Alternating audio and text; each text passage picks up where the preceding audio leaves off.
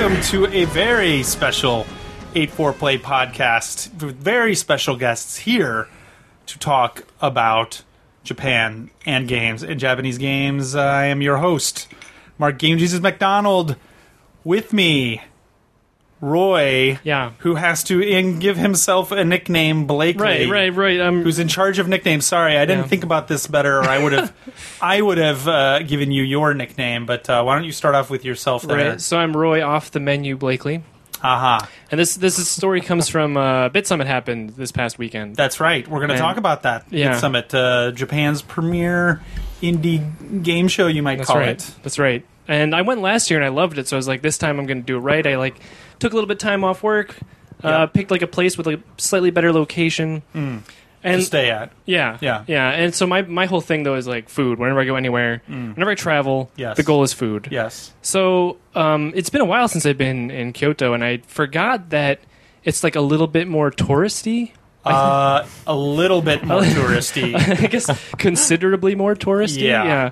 It's like you went onto one of those duck boat tour boats and were like, wow, what's all the tourists on the duck boat? Well, part of it is I like to go Kyoto to... is the tourism center of Japan. I guess I kind of pride myself on going into places that look like tourists would normally not go there. Yes. But I think every place in Kyoto has to be equipped for, oh, fuck, there's a guy in here who doesn't speak any Japanese. I will say, just to add on that, Japan's tourism industry is booming, literally doubled or tripled in the past 5 years. Yeah, tripled in thanks to Airbnb.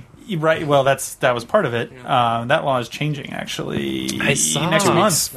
Yeah. But I was just walking around down random ass streets in Kyoto, back streets, going to a dinner that we had, and I was surprised. It was maybe every seventh or eighth person was obviously a tourist. It's definitely.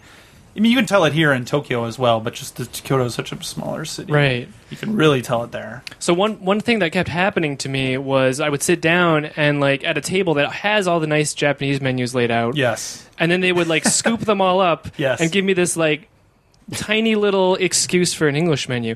And the first time this happened, I was I really just need a beer. And I sit down and I see this nice list of draft beer, and I'm like, oh shit, I found draft beer. This is great. I mean, not draft beer, I'm sorry, craft beer. Yes. I was really excited because that's kind of rare here. Right. So they take that away and they give me a new menu. It just has beer, just one beer option, and then 2 sake options and a chuhai. And I'm like, I'm not.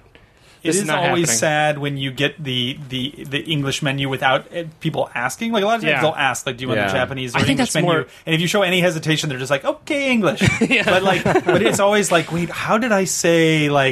You go back over what you said, and was my pronunciation really bad? Mm-hmm. Maybe if I said 2 or 3 people, or you don't have that much interaction to base it on, right? But when they just assume that, and then they give you the streamlined, touristy version. So I got really used to just being no, just bring it back. So that was good. And then another thing is, because there's so many touristy places, there's just bad English everywhere, and you can't help but kind of read it as you go and take it in. So I feel by the end of the trip, my internal English thinking was all thrown off. I was back in your editing for the next game is going to have please let's enjoy. Yeah, exactly. Or whatever. Let's try. Everything is let's try. We have a full house here, so let's get to. Thankfully on the gears and knobs today, we've got Dermot, hostile work environment. Cregan. That's right, he's back. He's back. I'm glad to be... Golf clap. I'm holding a mic so I can't clap, but I'm very happy that you're back, Dermot, to take some of the... How was your time away from us? What did you learn? I learned... Did you learn what you did? Did you know what you did? Are you going to do that again? Or are we okay now? I think we're okay. Yeah, we can take a vote on the news, and that's what happens. You take a 3-month time out back in America. Let's see if we can do better now, okay? I'll see you guys in 3 months then, because today's news is... What, really? There's lots of good news. There's all that Nintendo online stuff to talk about, Did you go through it, though? No. There you go. Uh-oh. I go through it. We do it live. Man. I know. You know how that's how I do. Yeah, we'll be okay. So you don't sound that confident about this podcast. No, I'm great. Okay, because we have other people, back here waiting in the wings. That if you're not, happy and excited to be here, you're right. No, I never tag out. Okay. No half measures from Dermot Cregan. So seriously, what did you do? You didn't have your fiddle, right? It was left here in Roy's apartment. No, well, so luckily my brother played fiddle for a while. He's since given it up. Yeah. Because he can't escape my shadow. Of course. Ooh. Shots fired. It's a long shadow. Yeah. Apparently he doesn't listen to the podcast either. God, I hope not. No, so he has one at home, so I was able to play. Okay. Does he have you ever seen those ones that are like, they're just like a stick? They make these an electric violin. Like travel well, and you can travel easier with them. Yeah. Those are terrible, aren't they?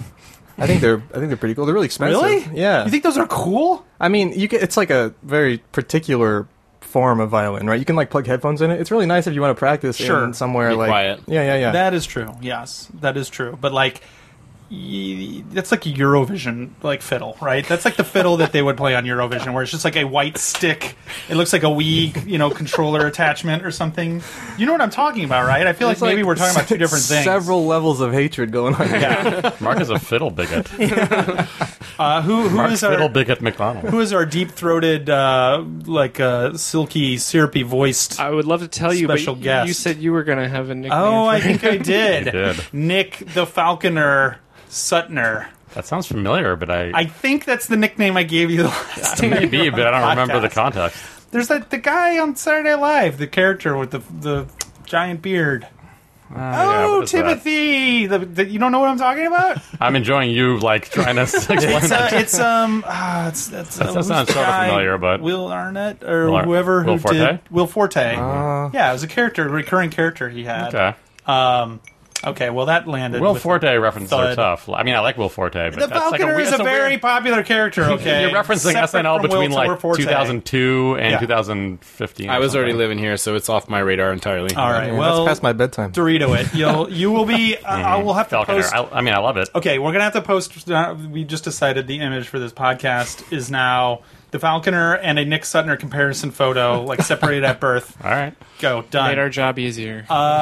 So. Friend of the show, Nick Hello. Sutner. Yes. How are you doing? Good, thank you. What are you doing here? Good to be back a year or several later. No, I think it was actually on the show 4 years ago, maybe? What were you doing at that time? Do you remember? At the time I was here, that was the first time I came to Japan. That was at TGS with Sony. Okay.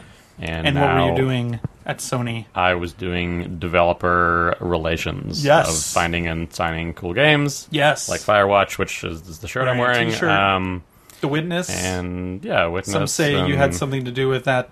Being on stage, the rumors. Some say, including yourself, that you had things to do with that getting on. That was on the PS4 announcement. It was. It was really fun no and terrifying. But yeah.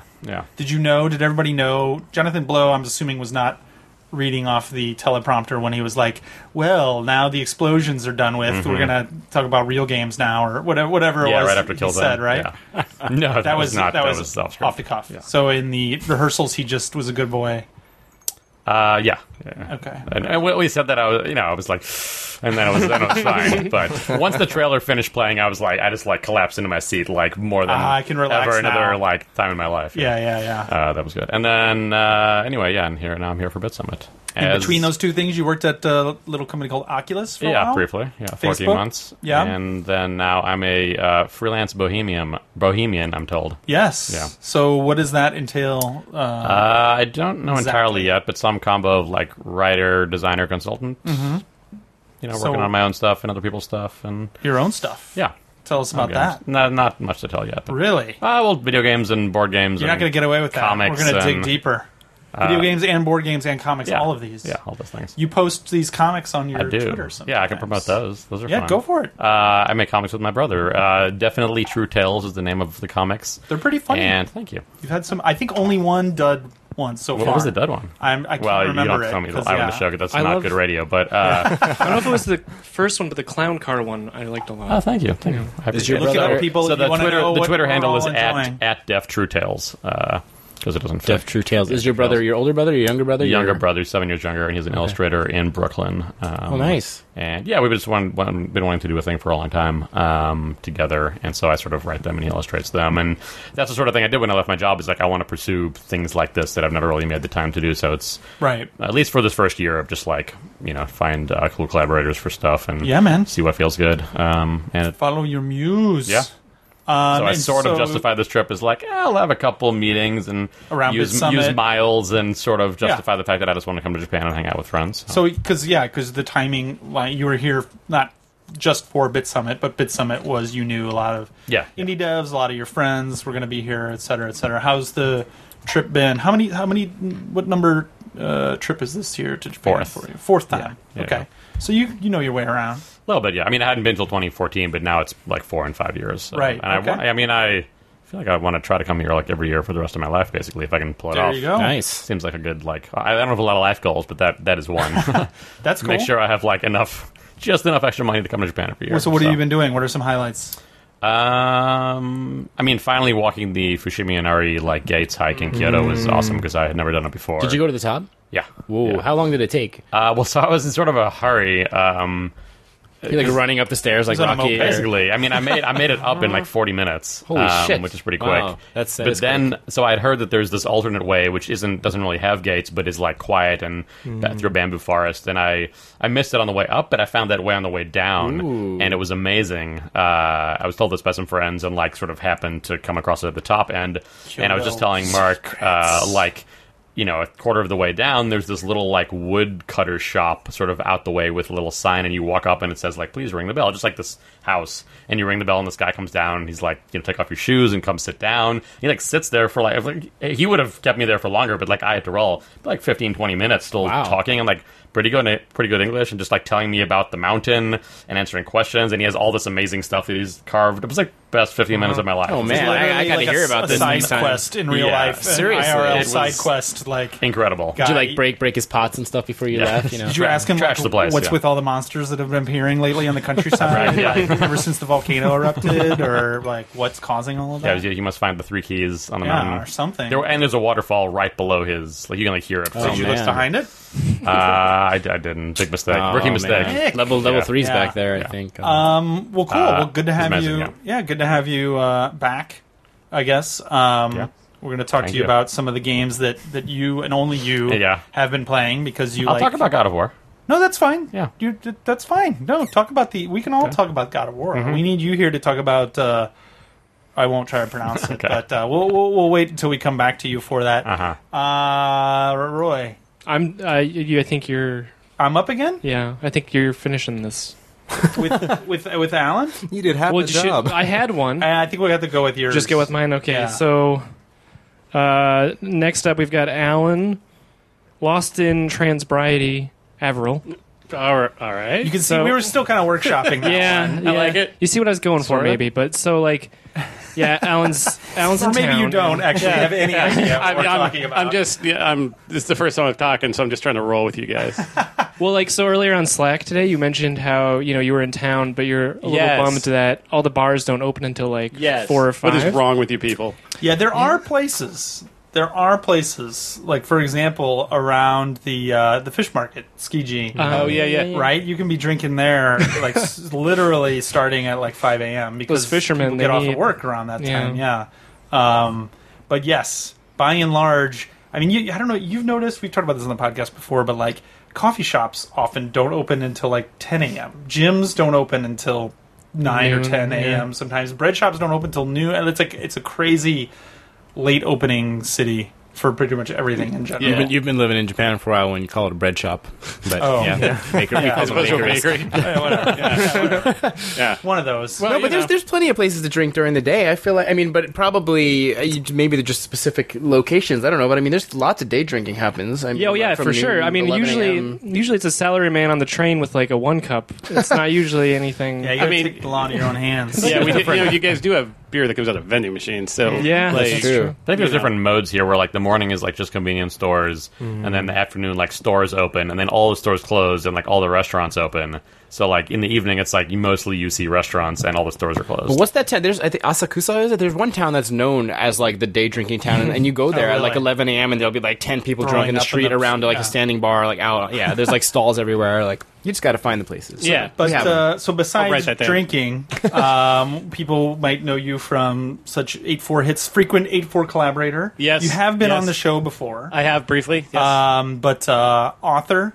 Yep. Ex-Nintendo Power author. Nintendo Power, Treehouse. As well. Treehouse. And, And now... And 8.4. Your final form. Your ultimate form. Yes, 8.4. This is actually 10-year anniversary. Holy shit. Being with 8.4. Congratulations. That is awesome. Yeah. Maybe one of the things that I was talking before the show that we should definitely talk about is Nier Automata. I think you probably have an interesting perspective on that.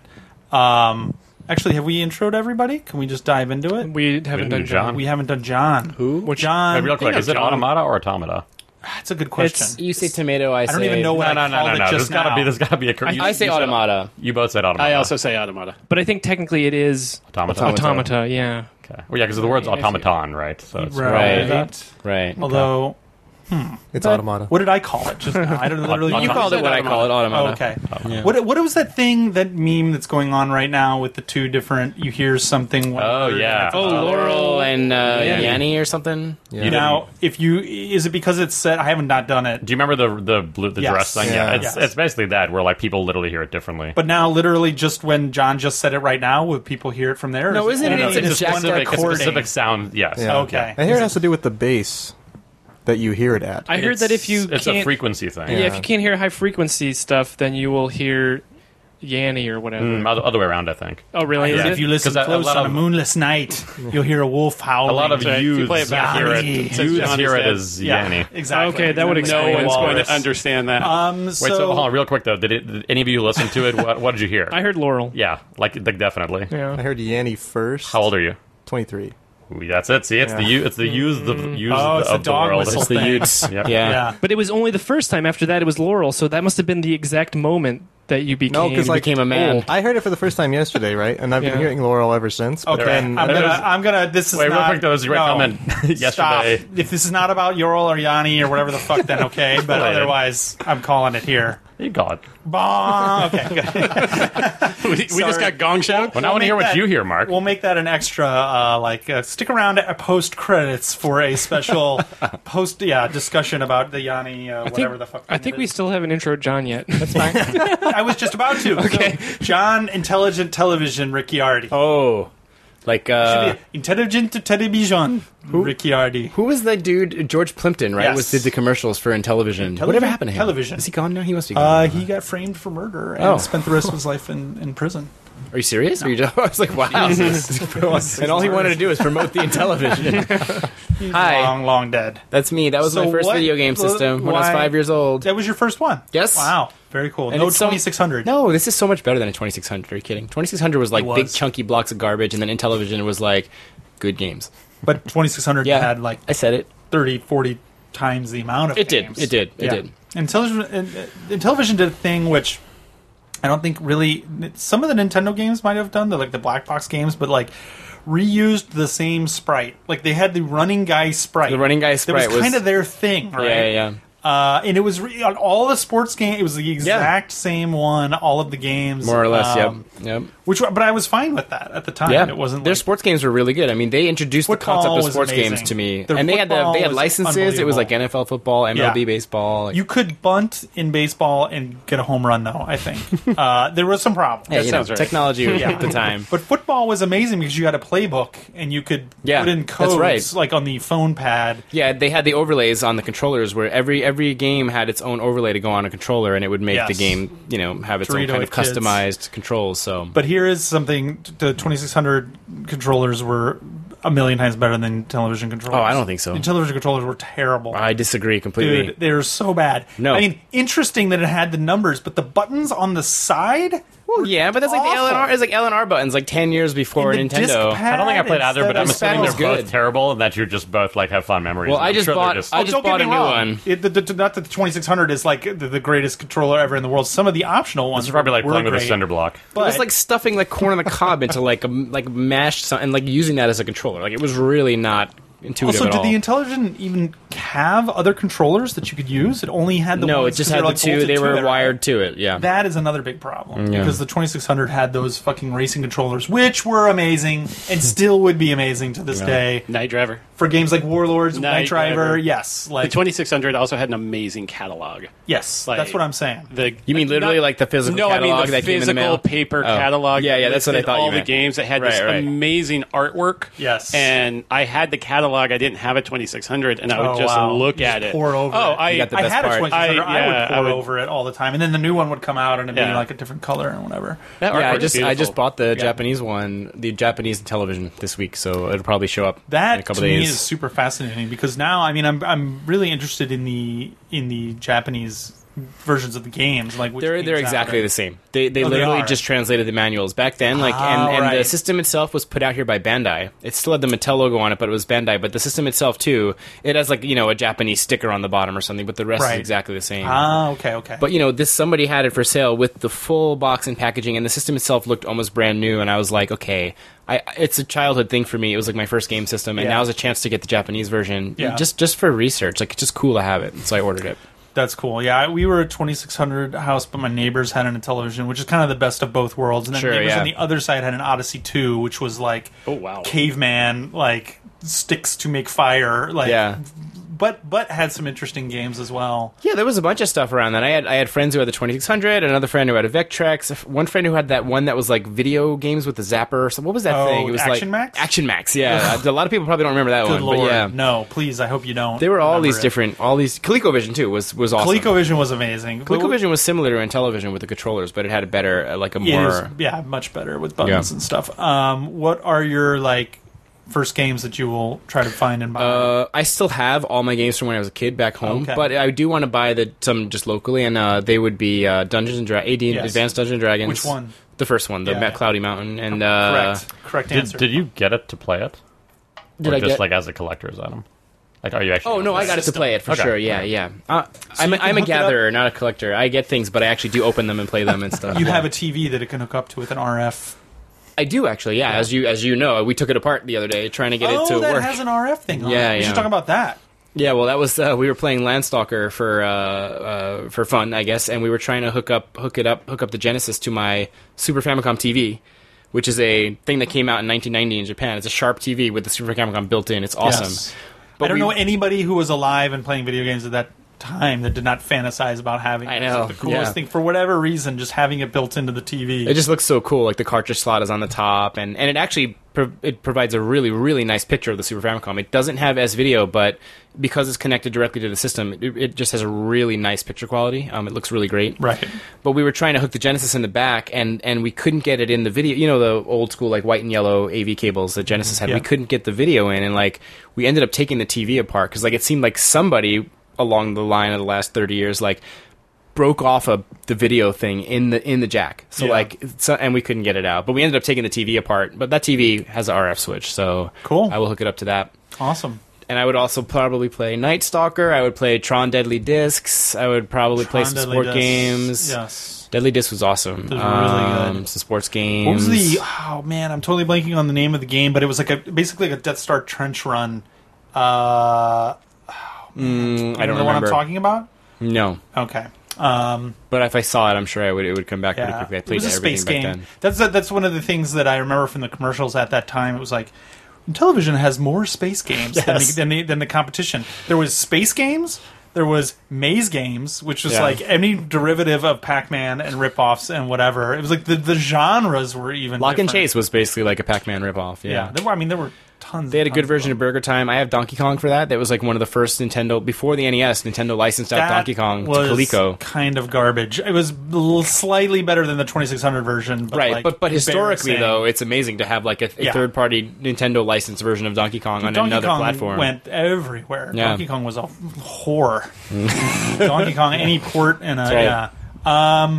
well, we should talk about other. We have lots of stuff to talk about. So, maybe we should go back in reverse order.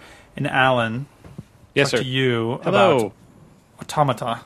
Yes. All right. So I think last time when you were on, we probably talked about doing original Nier.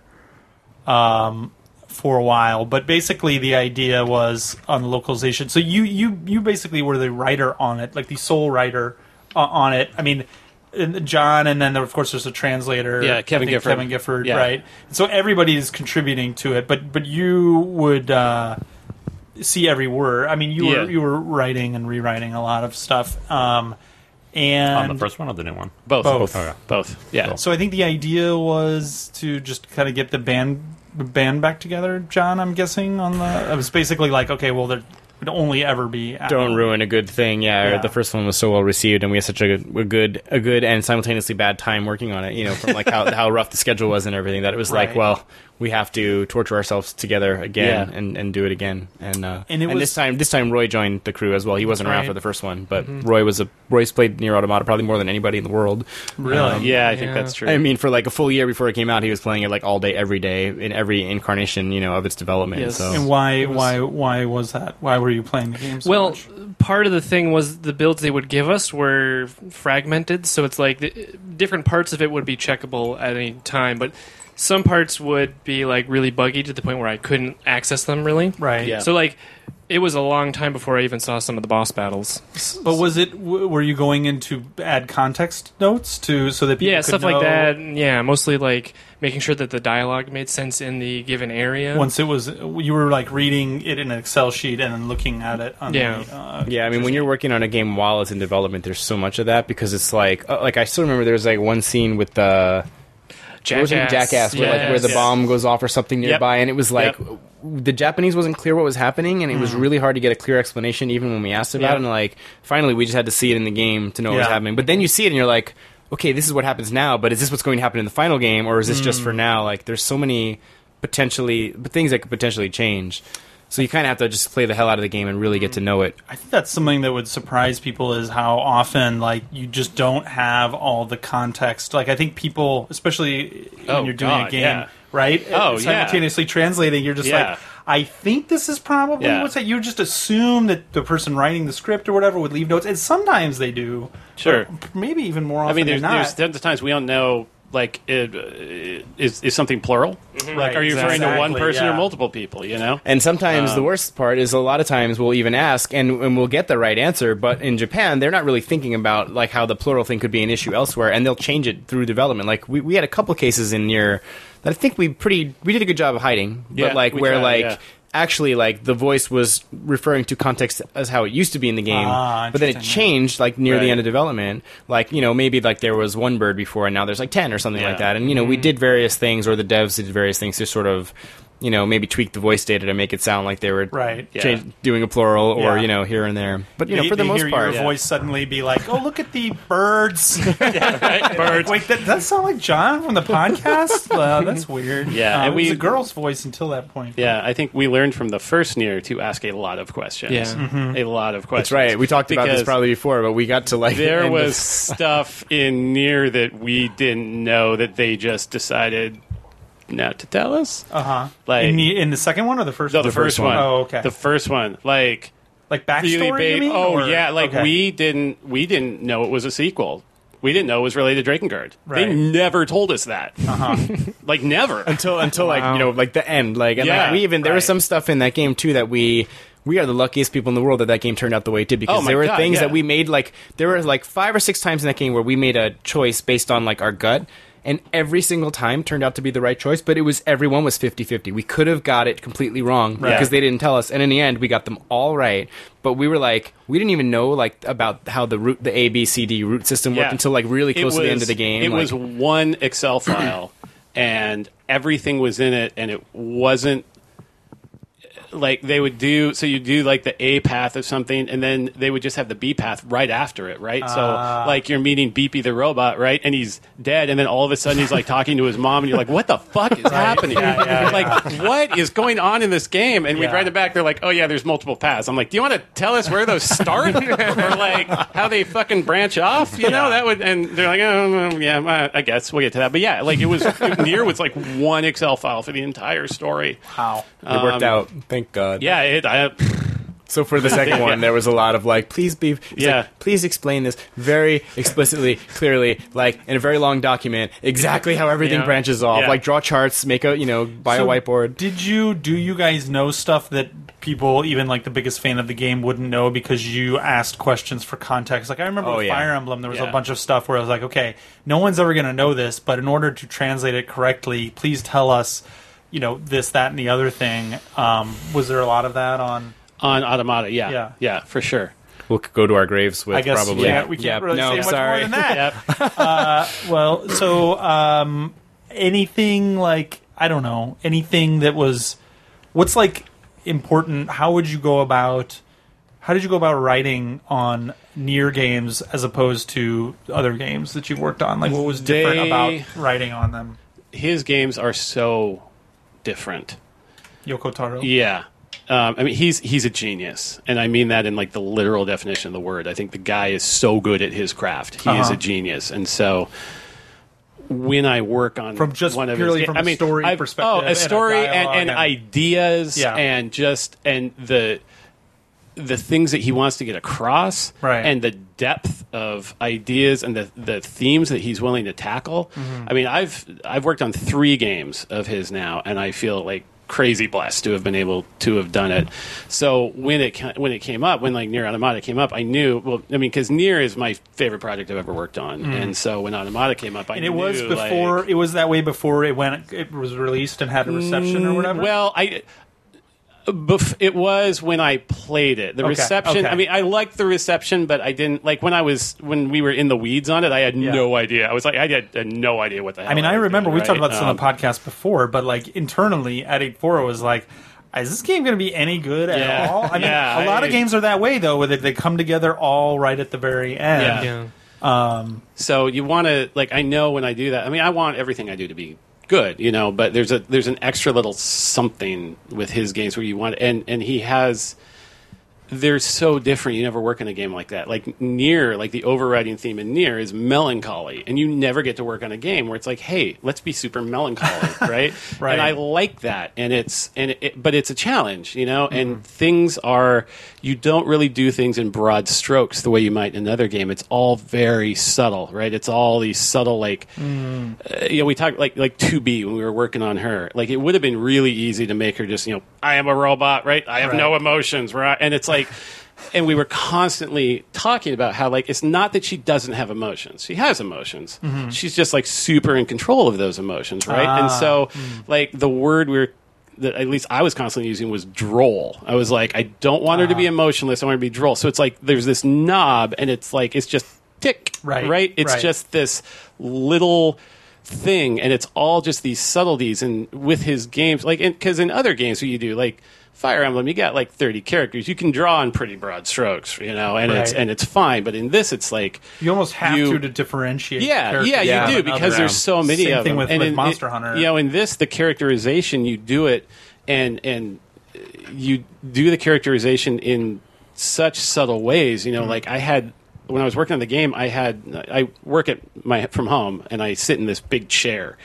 And I've got a wall next to me, and it's got like a bunch of baseball bobbleheads and stuff on it. And I had Post-it notes on that wall, and I probably had like 80 Post-it notes on there. And it was like, here's all the words that 2B will say that 9S won't say, or here's all the words the pods will say. Right. And then I would go back through, because I'd just edit, and I'd go back through. I'd like pull this word out. Nope, that's a 2B word. That's and 9S is saying it. Right. 9. You wanted people to, if you like, that's like with the good characters, right? If you read it on the page with outside of the voice, outside of the context or whatever, even if it was something like how they say, thank you, or like goodbye or something like that, you would know which character kind of I would know, and we would know, but I mean, hopefully the player wouldn't know. It's something that I wouldn't, like, maybe if they really sit and break it down. Well, it doesn't. You don't want to have it be calling attention to itself. But like, it should just seamlessly be like, that's how that character would say and it's that. Things is also just like, and we've talked about this, like how long are your sentences? 9S, he's a little more florid, and his sentences are a little longer, and he uses more commas.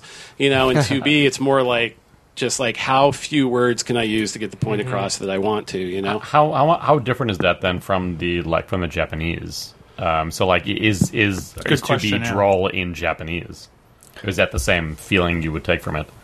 I don't know if you'd call it the exact same word, but I mean, for sure, we try hard to basically carry over what's in the Japanese to the degree that it's carry-overable, but then, like, when there are parts where, like, if you carry that over 1-to-1, you're not going to get the same reaction out of the player, then it's like, okay, well, what do you do in English to get that reaction? So there are, like, minor changes, but for the most part, I would say, the characters are very similar to how they were in Japanese for sure. Yeah. Favorite character to write for in Nier Automata? Yeah. I liked your Jackass a lot. Jackass was great. Jackass was great. Jackass was awesome. 9S goes on such a crazy trip through the whole thing. He was awesome to write for, but he didn't really come alive for me till I heard Kyle. I mean, that really the voice actor, Kyle McCarley. It helps a lot, really right, to hear the voice actor, because then now you have in your head which I'm assuming most writers do. I definitely would do this, but you have to say the sentence in the character's voice in your head in order to actually like figure out what to write. There's these little. I'm the guy who loves writing random NPCs. Like, it's my favorite thing to do. It's dessert, right? And like, there are these robots in the forest, and they're like training. And there's this guy, like their leader, and he's just this he's just this like crazy dude, and he's like, for the Forest King, and like, he's like, I think he says something like, you've been waiting your entire life for this singular moment. And he's like, go, and then you just fucking kill everybody, So like, little things like that are really fun, and those little bits kind of help give flavor to the whole thing, right?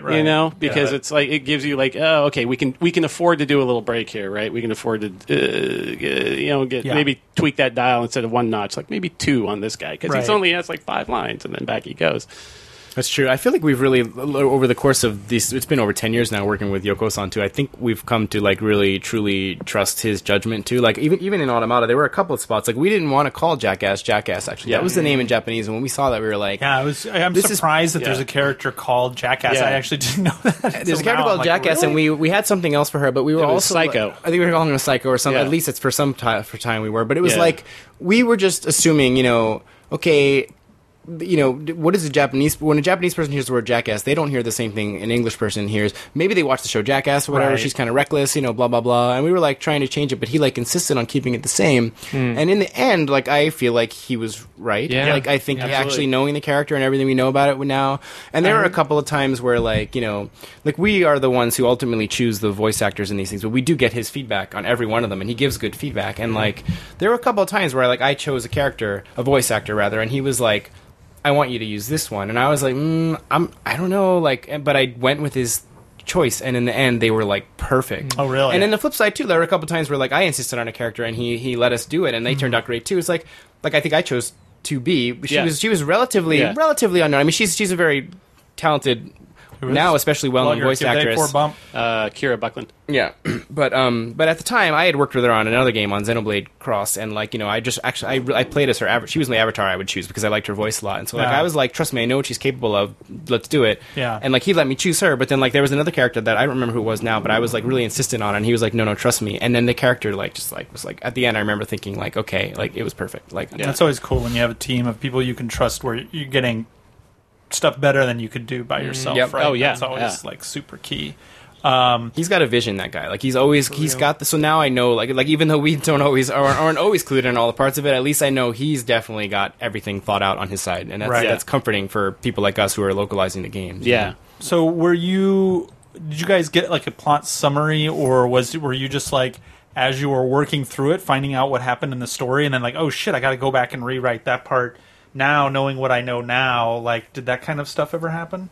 I think we had a very broad outline of the 3 different paths, but like, it didn't really do it justice until you read like the whole main script. Okay. Like, I remember reading through that whole thing the first time and just like being like, damn, like I need a moment to like digest it all, and we're going over to John and be like, John, this is going to be a really good game. Yeah. And then I was like, even telling just him, in the first rough, like how was it the whole script, or is it just like an outline? Or no, it was the whole script. Okay. Although they did add and tweak it a lot by the final product, right? But you were just reading the raw translation. Yeah, I guess. Okay. Sort of the broad strokes part of it. And I remember thinking myself when I think I may have talked about this before, but in the beginning when we got the script, I was a little disappointed because the thing I loved the most about the first Nier was that all the characters were human. And this is a game where there's no humans. And I was like, okay, the fun part about Nier was all the human interaction. I mean, they weren't all human. There was like flying books and shit. But I mean, the fun part of Nier was the human interactions between the sort of joking and the sarcasm and so on. And I was like, how are we going to do that with this? But then, Roy was like, no, it's really good. Like, he was like legit shook by the game. And so like by the end, I was like, all right. And then, after getting through it and playing it, like I'm obviously in love with it now. Oh, so. Yeah. Nick, you've been doing some writing, by the way. I have, when you're talking about NPCs, I was going to say, because I'm working on Guacamelee 2 right now. Nice. I started sort of more as an editor, but ended up like writing more and more, and just sort of working with what they have. And I think I was sort of brought on to help with some of the like main story path stuff, which I am doing, but I'm also really enjoying doing the NPCs. There's a lot of NPCs in that game, and you just talk to them for like 2 minutes and make some stupid jokes, but like that stuff's really fun to write. And like you said, it's like they only have 5 lines, so it doesn't really matter, and you don't need to like the character can be specific and weird and say funny stuff. And they're the best. When I worked at Nintendo Power before I got into game localization, there was a game that came out. It was called Magi Nation, and it was based on a card game. It was like a Magic the Gathering kind of thing, and it was this company, and they were based in Seattle, and they came in and they did this game. It was a Game Boy Advance game, I think. No, not even, maybe just a Game Boy game. Holy shit! Anyway, it kind of came and went. Deep cut. I played the game because I was writing Epic Center at the time in Nintendo Power, which was the RPG section. My favorite section. Yeah, it was there, and then it left. And then when I got to Nintendo Power, I spent like 2 years there convincing them to bring it back. So we brought it back. Nice. We did it for like another 3 years. But I played this game, and it was the NPCs. They were the funniest shit that I had. Really? Oh my god! So if you can find a copy of this game somewhere, now I want to find a YouTube video. Yeah, the NPCs in this and the dialogue is the general dialogue is good. But the NPCs are so great. And I was talking to the guy who wrote it, and he was like like some 25-year-old guy, and he said, "Look, if you're the guy who's gonna go around and take the time to talk to every single NPC in the game, you should get some kind of reward. Even if that reward is a joke or like a clever little bit of dialogue or something." He's like, if you're the guy who's going to do that because he was that guy and I'm that guy, and I think everybody at this table is that guy. Yeah, right? Totally. And probably most people listening are that guy or gal. Yeah. There's a big part with Fire Emblem, the philosophy behind it is like, okay, your reward now for having done all that stuff is... text is literally now like a bunch of story. So the story has got to be really good. Like you got to really like the characters. The characters got to be unique and engaging and charming and all that stuff, because that is that is such an integral part of those games. But I'm also getting jealous of you talking about like hearing voice actors say your lines, because I'm really looking forward to when I work on a game because I've been doing more indie projects, like smaller stuff that aren't voiced. So I don't think I've worked on anything along those lines yet. But I'm excited for that. Crazy skill, I will say, to oversee. I mean, that's one of the things. Definitely on the Nier games and on Fire Emblem and stuff like that. Like all the experience that John has, like those games, even with the other. You can tell the projects that A4 works on where they do the voice recording, and you can tell the projects they work on where they do the writing and not the voice recording. It's my favorite part of the job, though. Is like overseeing that. It's so much fun. It's so fulfilling. That's amazing. It is, but to me, it was also incredibly stressful. It's the hardest job I've ever done, for sure. It's so stressful. It takes so much concentration. And Alan, you've been doing that recently. I did right? some on kind of at the back end of Automata and also Echoes. Fire Emblem Echoes. So what's that like for you? I love it. You do? I'm a theater major. I come from a theater background. Right. I didn't act, but I wrote plays and I directed, and it's very similar. But I mean, number one, like the people that we work with are so damn talented, right? That a lot of times you can just give them a little bit and just do your thing, right? And you're like, oh, okay, thank you. You have that thing happen where they read a line in a way that you did not intend, and it's better? Yes. That's always amazing. That was always amazing to me. Like, I hadn't thought of it that way, and that's actually better. There's one, that happens a lot. There's one voice actor we work with, Sheremy Lee, and she will give you... Which character? A2. She was A2. She was also... May.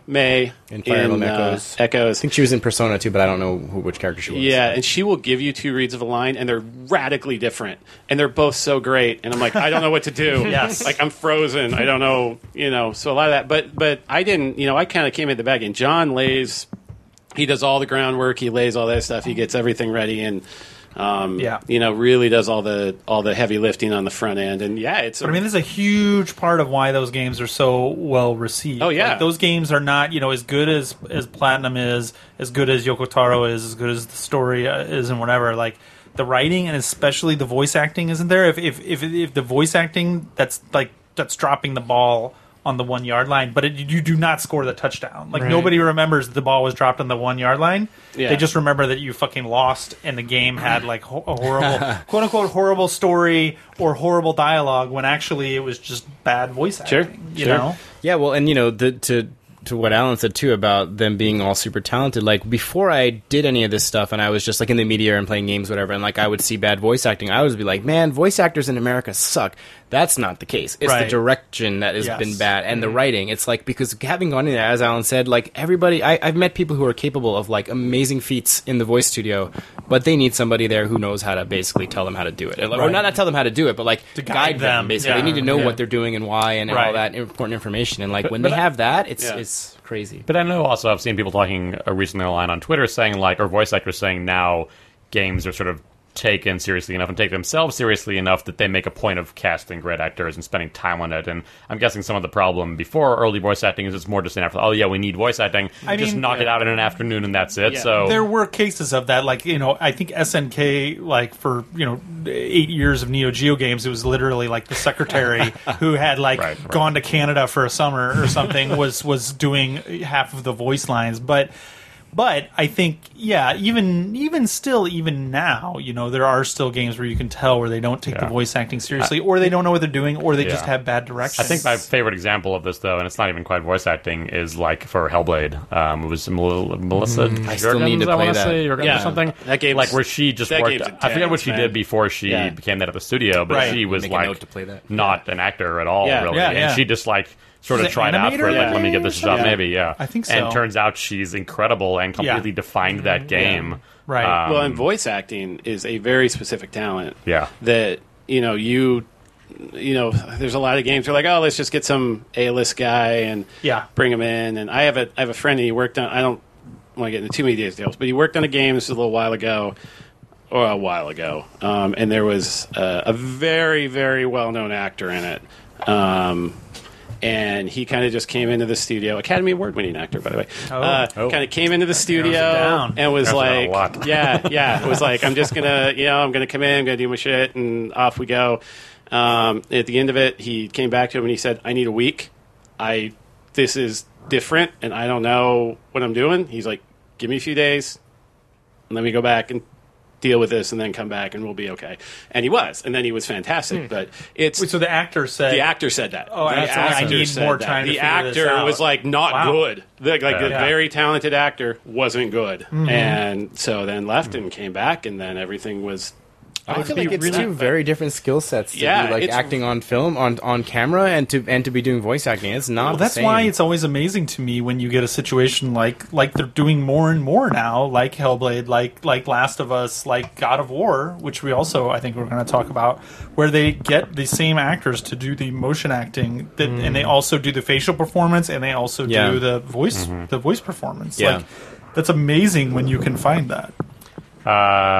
I should also real quick promote a game that I worked as an editor on that actually comes out like right now-ish on the timing, which is called Escape, or like ESC, like the escape key on a keypad. Okay. Which Lena Raine is the composer of Celeste, which that soundtrack especially has been like the number 2 or 3 album on Bandcamp since the game came out, which is nuts. Oh, wow. I think I saw your name in the credits of that one as well. You did, yeah, sorry. Yeah, so I also worked on Celeste as well. Did you do some writing? A little bit of writing, a lot of editing. So I worked on... She made her own game, though, Escape, which is more of like an interactive fiction or game, which is really cool, and I hadn't really played anything like it before. I don't know if there are other things like it, but it's pretty unique. Sort of I don't know. I won't even get into it, but interactive fiction, a really cool story. Takes place playing like a... you have like sort of a DOS interface, and you're like playing a story. You're as somebody playing a game, but in a sort of interesting future world. But it's a great story, and of course, it's incredible music because she's amazing, and she did most stuff on the game. Itch.io. Oh, sweet. Itch.io. Yeah. Okay. Itch only. Wow. Yeah.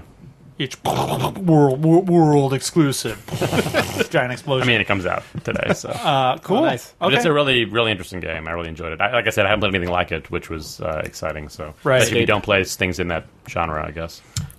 So I think the game that the most of us have played is God of War. Not exactly like the hottest topic right now in the game industry, but we've like checked on it a few times, and I am really interested to get Alan and Nick your takes, and also Dermot, you've been away, but you've been playing it.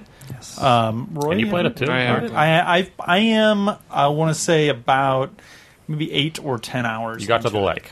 I got past. Yeah, I'm past that. I'm in the kind of still the next world after that, I would say, or world. I don't know what you would call it, but stage realm. That's a good word. Yeah. So like let's. Please try to stay away from spoilers if you can, at least selfishly up to the point where I've played. Oh, yes. Can you remember the name of the realm you're in? Because I think it would be funny if you try. I can say the types of creatures that are flying around if nobody cares.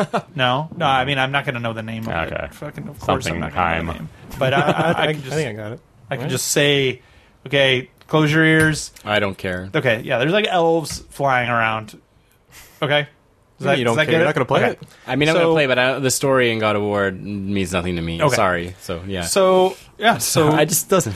Hit me with hot takes. Well, when you mentioned, that's one weird thing about the game to me. You mentioned just like what the enemies that are around. It's one of the first, or maybe the first game I played where it feels like it really wasn't like made to play in 4K, which I'm not playing 4K on a 4K TV for two reasons. You are playing. You are. No, I'm not. Oh, okay. One thing, I mean, like a lot of AAA games, the text, especially in your inventory screen, is like a quarter-inch. Didn't they fix that? They did. Patched it. Did they recently? They okay, did. great. They patched it very quickly. That I don't care. A lot of games do that. Whatever. Yeah. The other weird thing is that the enemies are like overly detailed and move very quickly. So even though the basic enemy type I've killed like 400 of them. Yeah. I couldn't draw it for you. I really have no idea what that thing looks like. Right. You see it in the distance, and you like throw your exit, and then it runs at you. Yeah. And it's just like this blur of, and they seem cool when I get a glimpse at them, or like the witch things that attack you. Yeah. I have no idea really what they are, what they look like. Which again, maybe if you have, maybe it's a resolution thing, and maybe that adds like the clarity to be able to see it. That is one interesting.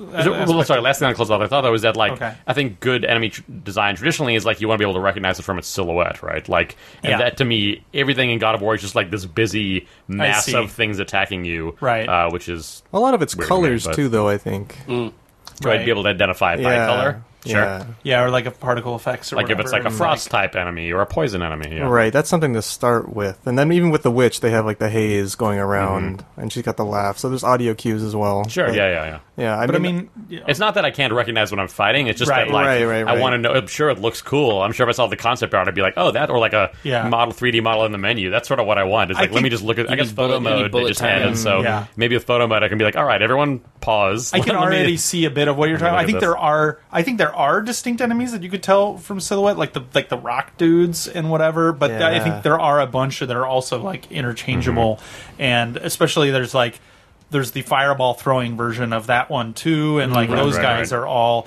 interchangeable. And in fact, there's like a hold up on the D-pad and you'll see like the diary I do that every entry. time. I do too, and a lot of times the art in the diary entry is exactly the same as it was for like 3 or 4 other enemies, and so there definitely is like a lot of like, well, this is like that enemy except the fire version, and that enemy but the frost version. And it's not even a bad thing inherently, just like interesting to me that choice. So I think just to back up, like I think first of all, they've already won because like 5 of us at this table are playing a God of War game, which like if you told me 5 years ago, like Nick, you would not have been playing it. I wouldn't have been playing it. I would. Alan, I don't know. I would have. You would have. You were into all of them. You're like the more like I played head twisting, like. I finished all of them except for the last one. Really? Ascension. Yeah. Okay, they're so great that's games. one of your. Actually, I'll let you have that. I was the first time I saw you in person. Yes. I didn't know you yet. Yes. Was at the God of War 2 Metreon launch party Whoa. And you were standing out on the sidewalk smoking with some other friends of ours. And I was like, that's Mark McDonald, just to myself. Because I reviewed that game for PSU, PlayStation Universe, at the time. Oh, okay. That was actually, I remember that because the God of War team was one of the first people to actually, like, say that they watched the One Up show and like actually want to talk with us, and we were like, wait, really? Right. You want to talk with us? Like, we don't have to like badger PR and whatever. And like, we separately from everything met with them, and I think Corey was one of them. Corey was comic designers and all them. Corey was always like a super cool, super down to earth guy. Yeah. But that was his game, right? 2 was his baby, and then he left after that. But like that team really had their heads on straight in terms of what they did and what they liked. And like, don't get me wrong, I think those are great games. I really respected them. I think they mined a well. Like it was like a wildcatting, like for oil. It was just like it went right down the same exact place, way farther than anything should have, to the point where the last couple games, is that like, oh yeah, you're gonna rip the fucking elephant guy's head off, and he's screaming, and you rip it off live, and then like shove it up his ass, and then he explodes. Like, yeah, I would say only I would defend it though. I think only really that last one I think felt like this is enough God of War. Like, I think the first 3, the last 2 or 3. The last one was like a joke, like literally where the apathy, like you could cut it with a knife at E3 when it was shown. People were like checking their watch and like smoking cigarettes, and like it was like, what the fuck are they? Are they still making those games? I distinctly remember that. Yeah, sure. I think one before that was the one where it was kind of like, oh, yeah. 1, 2, 3, I think were totally good, and I think both PSP ones actually were super good too. So I have heard they did feel a little like more of the same, but they're really good. Were those Ready at Dawn, or who made those? Yes, and they're remastered, I believe, on PS4, and still hold up really well when I tried them like a year ago. But it's interesting because that sort of like, rip the head off the whatever moment, those are totally still in the new God of War. Yeah. But now it's like, maybe because that wasn't what was put first in the marketing, and also because the context of the game is different, of like what you're doing because you're with your son, all that. Like, those moments are still there, but they're not shoved in your face. Nick, it was very different. It was gratuitous. Like, the thing was like, in the new one, he'll like do that and then he like breaks its neck and then it's done.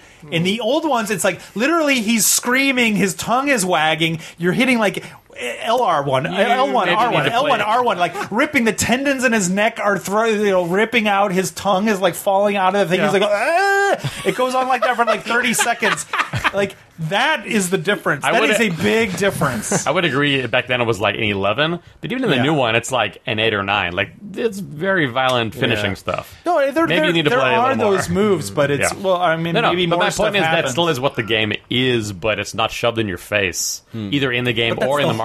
Whole thing about it, yeah. I also, which is great. That's clever. It's like it's like a Trojan horse of like maturity when you still get those like whatever splatter kills. Have your head cake and eating. In the new game, I often don't use the gratuitous kill. I don't. Like, it'll pop up, but it's like I'm so into like hitting and combos and like working my other stuff that it pops up. And I'm like, I'm too big, and I just so satisfying. Kill him. It is. Yeah, right? I go for the glory. Whereas I feel too. like in 1, 2, 3, it was. I don't know that it was necessary, but it certainly felt necessary to do it. Yeah. In this, it's like it's very easy to ignore it. I don't necessarily ignore it on purpose. Once in a while, I'll be like, oh yeah, R3. Yeah, like everything in the earlier games, like or a lot of things, if it was like a mid to large size enemy, everything you fought, you had to kill it. You in had this crazy to do that, overkill right? way. And everything just led up to that. Whereas in this, it's like, yeah, you can do it, but it's not right. It's the Doom glory kill thing that they learned, which I think is actually like quietly pretty.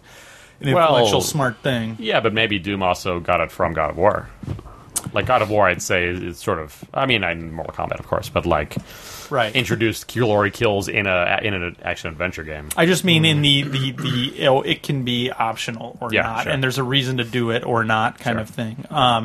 I think combat still hasn't clicked for me yet. I'm wondering how long it took you guys for it to click. In that, I do still feel like I'm mashing buttons more than... I mean, what sort of... Like, how are you fighting things mainly? Just melee? No, well, I was using the ranged attack mostly, but recently now they're like, okay, no, you're going to have to really defend on this stuff. And I just feel like the moves that I'm earning, I feel like the unlock system and keeping track of your move list and stuff like that is surprisingly complicated. And you're playing on baby difficulty, right? No, I'm playing on normal. Are you really? You're talking about Brad, friend of the show, yes. Darb Zuglas. Darb just been Bradless. Yeah. Darb Salgood. Because on the default, like, I don't know about you guys, but I've unlocked the entire tree for. I mean, I'm not much further than you. I've unlocked the entire skill tree for the kid, and I've unlocked maybe 3 moves for Kratos. Like, I never have enough skill points. Yeah. Each of them say, like, you have to have, like, 200, 100, whatever. 200. And I have, like, 2, yeah. Yeah, but it's weird because I'm like, I'm 15 hours into the game, and I'm like, when am I going to be able to start having a larger move set? I'm kind of like you, but I also, when I can unlock things, especially in games with I'm not a fighting game guy, you know. I'm not let's memorize a million things, and I almost always sink all my experience into things that are passive. Yeah, you know. I do too. Totally. So that's kind of my strategy all the time. I'm just surprised I've never had enough to. Expand no, my character. they're kind of, you know, you're not like running there's around. a lot of resources to juggle and items to juggle and things to think about. The first 5 hours of the game, I felt like I was opening those like sarcophagi, right, and grabbing something, and I'm like, oh, okay, this is going to be like number 2 or 3 of that thing. No, it's another new thing. Like that happened like 50 times, which is. I wouldn't say is a bad thing, but it's also kind of like, Jesus, there's a lot to keep track of here. What's all this doing again? It's a little overwhelming for your first 5 hours. A little bit, yeah. I would say the menus in general are a little overwhelming, and that goes back to the combat thing, which is when I'm fighting, a lot of times just like, boom, a big thing of ice will come out or whatever, and it's like, okay, I guess, that was like I hit R2 and L2 or something. Like, I'm not entirely... I think you sort of have to, like, choose to, like, realize it and learn it, but I from what I gather, there's like sort of 3 different like optional special moves. There's like I forget the name of it. It's like it's activated. You mean there's like 3 different ways to activate? Yeah. No. I mean like there's 3 different things you can change out, and each of those things is like L1 plus circle, like your runes. L1 plus R2. Right, your rune. Yeah, your runes. And so it's basically. There's like 3 different things you can memorize, and you can just stick with one for a while and keep powering it up. Do you use your son much? No, like embarrassingly few. Like because now that often. I've realized I can power him up all the way. Yeah. Like now he can kill enemies like by himself. He can distract them very easily.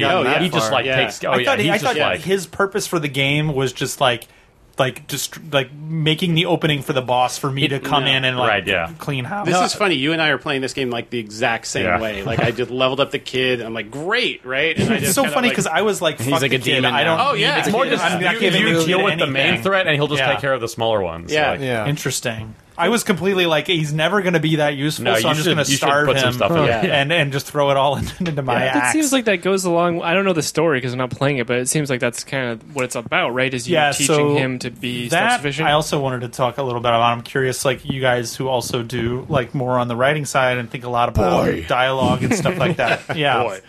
What you guys kind of make of it? Boy. Atreus. I'll say 2 quick things about the overall general story. Like you're trying to get to a mountain. That's kind of like, at least so far, that's kind of the overall general story. Right. Yeah. It's a journey. Yeah, it's a journey. More nuanced. No, it's a journey of the game. Yeah. First, it's surprisingly funny. Right. There are parts in that game that are very funny. The interactions with you and like all the guys who run the little weapon shops, and the interaction with you and your dwarves kid, are great. and just Kratos's just general grumpiness. Like in the first game, exhausting. I was wondering, do you not find it getting? No, I think it's great. Really? And I do. And not only me, but it's a very cinematic game. Who loves this game is my wife, and we play games together. And she'll watch, right? And it's like, usually, we get home, like, if we don't have something to do, we'll watch a little TV, and then, like, hey, I'm going to play some games. And sometimes, she does some other stuff, and then she falls asleep. But sometimes she'll be into it. And she watched this for an hour, and she's like, you don't get to play this unless I'm here. The story. Unless That's a good sign. Because she just fucking loves Kratos. She thinks Kratos is just the shit. And hilarious, and, like, just cranky. And now I'm like, are you like Kratos? You know what? Trying to get some more. Or are you the opposite? And she's like, I need a break from the night. Oh, no, I'm nothing like her. No. Yeah, she's probably more like, Kratos. Yeah. So I think it's a good game. It's a great game to watch, right? Because it is, there's combat, but it's short bursts, and then there's like some story, and then there's just some walking around. It's a beautiful game to look at. Yeah, it's also dripping story things through. Yeah, like the pacing you get the canoe for a while. I think the pacing in the game is story. It is. It's just, I mean, it's like the kid's enthusiasm is mirroring my own of like, wow, look at this cool new world, and the Kratos just like, quiet boy, right? And like that's the whole game is like me being excited like the boy, and the Kratos is like the pessimistic or the jaded gamer who's like, no, this realm is lame. But what if, Nick? What if over the course of the game, he learns to love? Yeah. I really hope he doesn't. I want to be cranky for the whole damn thing. I mean, there are some pretty compelling beats, though. Like, I'm a little bit further than you, Mark. I think, but should I leave the room while you talk? No, I'm not going to spoil it. I'm like sensitive to spoilers, like yourself. But like, I think seeing Kratos open up little by little, even though like where he's going, is still you can see it coming. But I think it's well done enough that you still enjoy it. I think if you're playing just the main story path mostly, I'm sure then that like character arc is beautifully done and like never feels tiring or anything. But I think because I don't know if you guys are playing this way, but I'm like doing every alternate path. Again, we're twins. So. And what I was going to say I'm really is enjoying. That's the part actually I like most about. I mean, light spoiler. We all know this part already, but skip like 15 seconds. When you get to the lake, things open up, right? And you can go do a bunch of different stuff for a while, for like 5+ hours. So at that point, like, I love that those side paths go on a long time, and they have whole separate stories to them, like essentially side quests, but in a I think more naturally integrated way than I think a lot of games have them. Like, I love that the feeling of discovery. There's cool secrets hidden, but if you do everything, then again, like at that moment, like let's say you're like a third into the story, Kratos is just like he's like X amount of a jerk, and he's just going to be X amount of a jerk for all the side missions until you move to the main story path, and then the relationship changes and a then bit. It moves, I think that's an interesting it's point. Because of how I'm playing it, I think also it's like a little. I almost want to like turn it off for a bit. I'm like, let me just get to this area without like, I feel I disagree, I guess, very slightly, because I think even in side quests it grows a little. Like there's a part in the lake where you're doing a side quest and your kid's like, hey, tell me a story. Yes. Right. And the first story Kratos tells is like, there was a boy and he fell in a well and he died. Yeah. And the kid's like, that's a stupid story. And he's like, fuck you, paddle, or whatever Kratos says, right? Right. And then the second story is like a little more and a little more and a little, like, I get what you're saying, right? Like the overall arc of Kratos, like he's... big mission critical stuff has to happen to his kid before he really opens up and changes, but I think they kind of try to do that somewhat, even within. And also, I'll say, like, I mean, night and day better, of course, than all the old games where it was just normal adventure game where it's like angry Kratos being angry for like 15 hours while you beat it. Now it's like, immediately, of course. I mean, as you would expect, as a game should be now, where it's like a little more nuanced, a little more character. And but I mean, has there been a reboot in this sense, like? Of this sort of scale where it is like pretty substantial but maintains the spirit of the franchise, but just calls itself the original name. Like I was trying to think of a comparative game. I was going to say Breath of the Wild, but not the name thing. I think I mean you see it a lot in Japan. I mean Japan it's always been a thing. I mean we're going to go way back, but like Castlevania 4 on Super Nintendo was a reboot of Castlevania 1, like in Japan. Like but wasn't the gameplay very similar? Moment to moment? Similar-ish. I mean, but you could twirl your whip, and you were like twice the size, and you could do... Do you think the gameplay is pretty... Are you saying that the gameplay I think it is very different. I think it's substantially different. I mean, you and I were arguing the other night, but like... And you said this because on Twitter I called it Suncharted, which I'm very proud of. But I think somebody else came up with a better one though, right? Somebody replied to your thing. What was mine's the best. What was the other ones that somebody? I don't remember because they were not as good. We'll look it up. I mean, there's a million. It was one of the plays on Last of Us, right? It was the whatever. Yeah. Anyway. The Next of Us, I think. That's maybe pretty good, but yeah. Anyway, I think to me it feels way more like Uncharted than it does God of War. You don't think it feels like Uncharted? I think it feels very similar to Uncharted. Uncharted to me is way more scaling cliffs and shit. Like even Uncharted 4 had just like a third, maybe Uncharted 4 was less, like a quarter of the game or something is literally climbing cliff face. Yeah, but like that's in this game too. It is in this game, but much more so. I think like you're adventuring like with it. You have another entity with you the whole time, so it got that rapport. You like enter an arena, big open area, and you're like, okay, what's going to happen here? Enemies rush in. Like you even have like the range stuff with the axe. Like, but anyway, my point is this feels much more like Uncharted than it does God of War in some ways. So I think that's sort of like not genre shift, but to like a different part of the genre. I'm just postulating, has that ever happened before? Because even Breath of the Wild, I think, is like moment to moment pretty similar and spiritually similar to previous Zelda games. It has some innovations within that formula on a grand scale for sure. This is a pretty big reboot. But like the open world is going pretty big. I mean, open world is almost like a different genre for like a Zelda game to go open world. Like that's a pretty big difference. Sure, yeah. That's true, but God of War is pretty. I mean, there's some areas that are pretty open world, also. Yeah. No, there are, but like what you're doing in the God of War games, like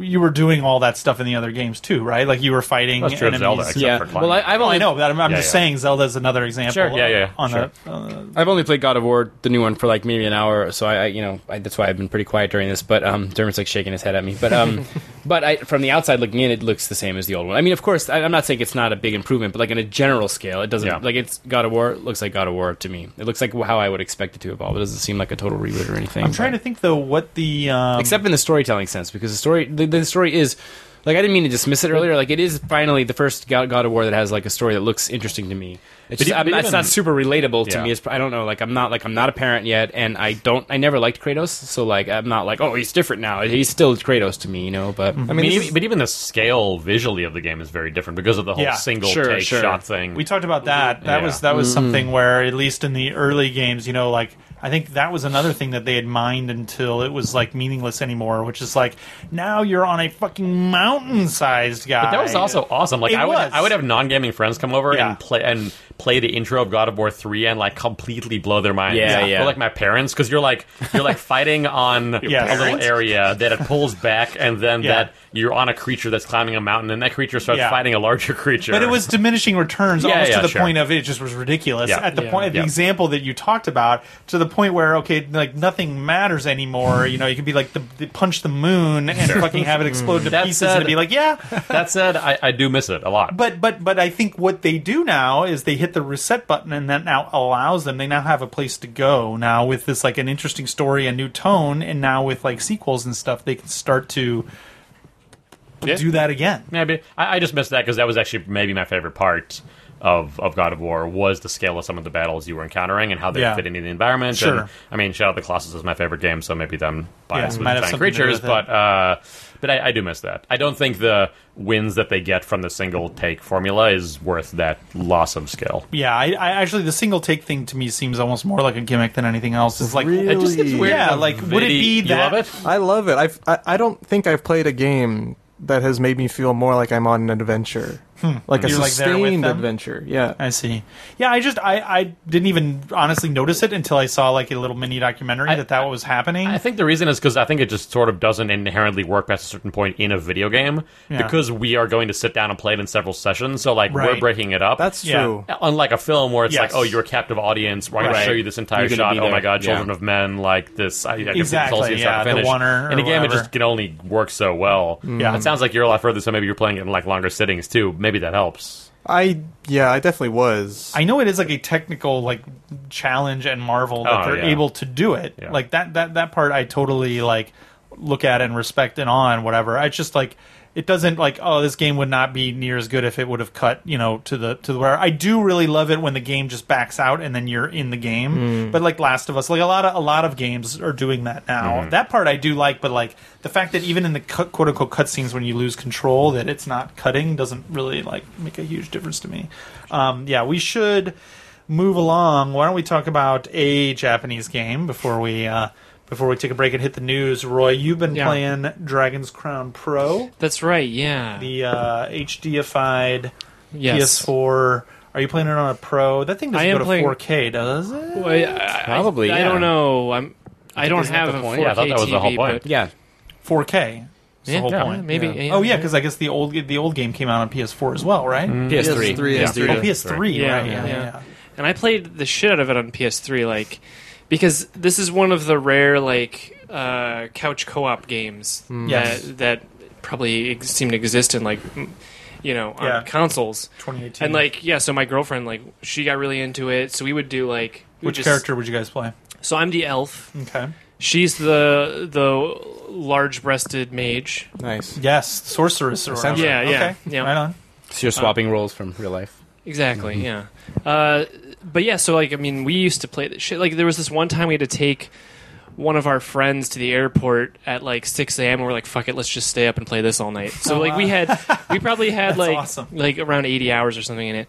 And the nice thing is with this version, you can actually somehow it finds your save in the cloud if you have PlayStation Plus or whatever. No kidding. So you can hit the ground running. If you were somebody I had no idea. Wow, so you'd be playing the New Game Plus or whatever. Yeah. And it worked for you? It didn't work for me because unfortunately I had the bright idea to be like, I'm going to make a new game solo after she lost interest in it, and then it only found that one. So I would have to find my old PS3. But it did find a save file though. Wow. Yeah, it did. Yeah. That's so cool. What's the loop that keeps you playing for 80 hours in that game? Are you? I'm assuming it's you're farming stuff at the point you're playing the same levels, killing the same bosses, stuff like that, right? Yeah, there's a lot of that. So it's you go through a dungeon, which is a series of rooms. As you go through it, enemies jump out, and it's... I don't know what kind of genre you'd call it, but it's 2D... Side-scrolling brawler, right? Yeah, exactly. Yeah. Like the conveyor belt... Final Fight is what we used to call them back in the day. Just Final Fight games. Beat 'em up, yeah. So, you No. John missed it. Did you say boob 'em up? Yeah. So you dispatch the guys, and then you have this NPC who follows you around everywhere, and his sole job is to open treasure chests that you find. Okay. And based on what level he is, he opens them faster or slower. And whatever you get out of there is kind of randomized loot. So it'll be a weapon that most likely fits somebody's party character. So I'm the elf, so she uses a bow. But since Sarah's with me, I think it's a 50-50 chance that it's going to be a bow or something for them. Or for her, yeah, a And is it wand or randomized? Is that loot dependent on what difficulty or how many times you've done it or whatever? Is there random elements to that loot where you could get the same bow 50 times, but it would be a little bit different stats? Yeah, it has different skills. You'll do ice damage, or you'll take less poison damage. So is there a god roll that you're always after? No, it's just no. I don't. Okay. I never actually looked into the game to try to because it's not really that hard. Yeah. Especially if you have somebody to play with. Solo, it might be kind of rough, but I guess it's fun to play 2 players. Though. Oh yeah, it's really fun. Yeah. You can play online as well. You can. Right? So did you do any of that, or are you mostly just playing solo? Just playing. Well, no, just playing with Sarah. Oh, okay. Yeah. Even the new one, even pro. Yeah. So what is it? Anything else besides the sharper graphics? Did they add any DLC? Is it a Game of the Year edition? Or I don't think there's anything like that. But the big selling point to this game is just the art, because the art is amazingly detailed and very lush and beautiful. But that's that Vanillaware George Kamitani. Yeah. But on PS3, it was just a little muddy, and also sometimes there's just so much shit going on the screen. You'll be fighting a boss where it's a flying bird, and then these skeletons come in and they're carrying bow and arrows, and you kill a skeleton, it drops the bow and arrows. There's just all this shit everywhere. So it would kind of slow down a little bit and just be Did you not need that slowdown in order to manage the game? Because sometimes some games are built knowing, okay, there's going to be, or they used to be especially, there's going to be some slowdown, but you kind of need it so they balance the game. No, I remember it being annoying. I remember being there were certain bosses where I was oh fuck this guy, it's gonna suck slow down. Yeah. They also redid the soundtrack with the orchestra. That I didn't know. Yeah. That's pretty cool. But yeah, everything looks great. When you're fighting the bosses, it does zoom out a little bit more because they're larger than the normal enemies. But your character's still really sharp and crisp and everything. It's and I don't know if there's a whole lot of other games like this right now. You can just play with whoever. So is that a full price game? Do you know? I don't know the price. Pretty sure it is. Doubt it. You mean $60? It can't be a $60. No, I thought it was 30 or I thought it was 20. We'll look it up. We got it from our friends at Atlas. So thank you, those guys at Atlas. Yeah. Apparently I got it too. And I just found that out.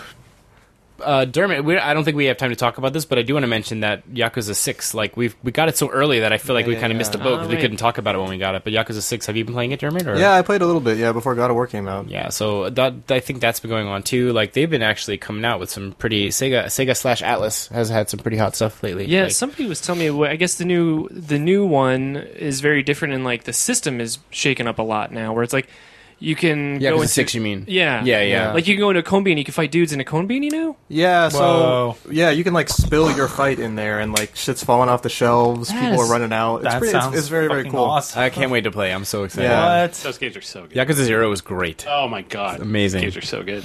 Did you get to the point where you have the baby yet, or is this the baby one? It is the baby one. It is the baby one. So I'm not there yet. Okay, but the new environment Onomichi is really really nice. Very different than like Osaka or Tokyo. Where is that located? It's down by Hiroshima, so like by the coast. Tropical? Nice. Yeah. Okay.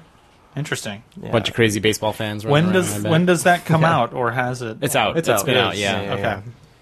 Awesome. Well, more people should play that. We should do an actual segment. Yeah, I really want to. Question. I have always been somewhat interested in Yakuza. I've never played one of them. Which one? What is the actual one to start with? Zero. Yeah. Because if you don't... That's the one that's a remake of the first one? Or no, Zero is a prequel. So if you want to be like super authentic, you would play the remake of 1 and 2. I don't want to be authentic. I just want the best entry point. Zero takes place in the 80s. And that just brings with it all kinds of interesting things on its own, because especially if you grew up, relatively around that era. And also, if you don't want to play the whole series, I think you'll still get a lot of that out of that one on its own. Like, it's a standalone game. It's really fun. It's really funny. And it's just kind of a little trip, because you're literally, like, you feel like you're in the 80s, that was sort a of trip, time crazy travel. Time in Japan. For sure. Yeah, it's like the bubble era in Japan, too. So it's super in interesting. Fairness, Yakuza 6 does a really, really good job of catching people up. Right at the beginning, you can story-wise. I think they all do, right? They all kind of summarize. They do, what but I think happened Yakuza before. 6 especially. Okay, and that's modern day. Yeah. Isn't that supposed to be the final story of Kiryu? I mean, who knows how it actually ends? We don't. But yeah. There's also like a bunch. There's some summary comics online that they put together that are also pretty cool. Oh, to sort of go through the previous games in the series. If you want a little bit more detail. Cool. Hey, I know we have to run, especially me. But like one other thing I want to talk about super quick is I played Dragon Quest VR. Oh yeah, Shinjuku. Shit! So that was like a limited. That was like a limited thing. It's still going on now, but you had to like reserve it weeks in advance. How many people were in your party? 4. It's a 4-person party. Okay. So I'll run through it real quick. But basically, it's at the VR zone in Shinjuku. You show up and they put you in a line with 4 people, and you have to have 2 people in your party are warriors, and then you have a mage and a priest or whatever they call them. I don't know what they call them nowadays, but basically like a healer and a mage. And so me and my girlfriend went. We were both warriors. We were the 2 people on the front lines. It's this giant room VR thing using Vive. Heavy ass backpack, so it's wireless. I've done that with a real stuff. shield and a real sword that are heavy, and like it felt amazing. Like you get it, and like I'm just getting suited up. Whatever class you are, you get a sword and a shield. Well, no, we got sword and shields. They have spells, and actually the gameplay was completely different from between the sword person and the priest and the mage. Like the mage has like these spell things that show up in front of them, and they can. But the physical thing that they have, they had like a staff, like there, much lighter. That's kind of cool. We had this like heavy. We had these heavy backpacks, and the sword and the shield is very bulky and weighty, and like. They even told us beforehand, they were like, "Don't go crazy in there because you're going to wear yourself out. Like it's like a workout." Yeah. But we went in and like you get dropped into. It basically takes place in the world of Dragon Quest III, but it's like full on. We're in this giant room about the size of maybe this office, and like a very big room, and you're just fully in the Dragon Quest world, and it was amazing. Like hordes of enemies are coming at you, you're slashing them, you're using your shield to block fireballs that are coming at you. The mage in the background is like casting stuff at enemies that are too far away to hit. The priest's job is to like keep everybody alive, basically, so she's healing. There's no limit on magic power, so they could just keep casting as long as they wanted to. Do you choose what you look like to other people? You don't know, but you look awesome. Like it's of course the original Toriyama designs. Like when it's all done, you get this like sort of sticker postcard thing that shows you what your character looked like. But and you're just out in the middle of like an open plain, big room. We could see everybody. Their name is above their head in like the 8-bit font, so like you could see everybody, and you can communicate to each other. You're in like a dungeon room in the the first part of it was like you're out in an open field, and like slimes are coming at you and stuff, and we're like slashing them and everything, and you kind of feel the vibrations in the gear or whatever, so you can kind of feel it, and then. Cool. It can't be too long because it's a VR thing. It's like maybe 10, 15 minutes. And like, so after we cleared the first wave, then we do like a second wave, and then we enter the end, like the last boss's castle, and like we're in there doing stuff. Just warps you there, or do you actually walk anywhere? It warps you in an in-game world way because the game its world has teleporters, so it makes sense. It's not like cool.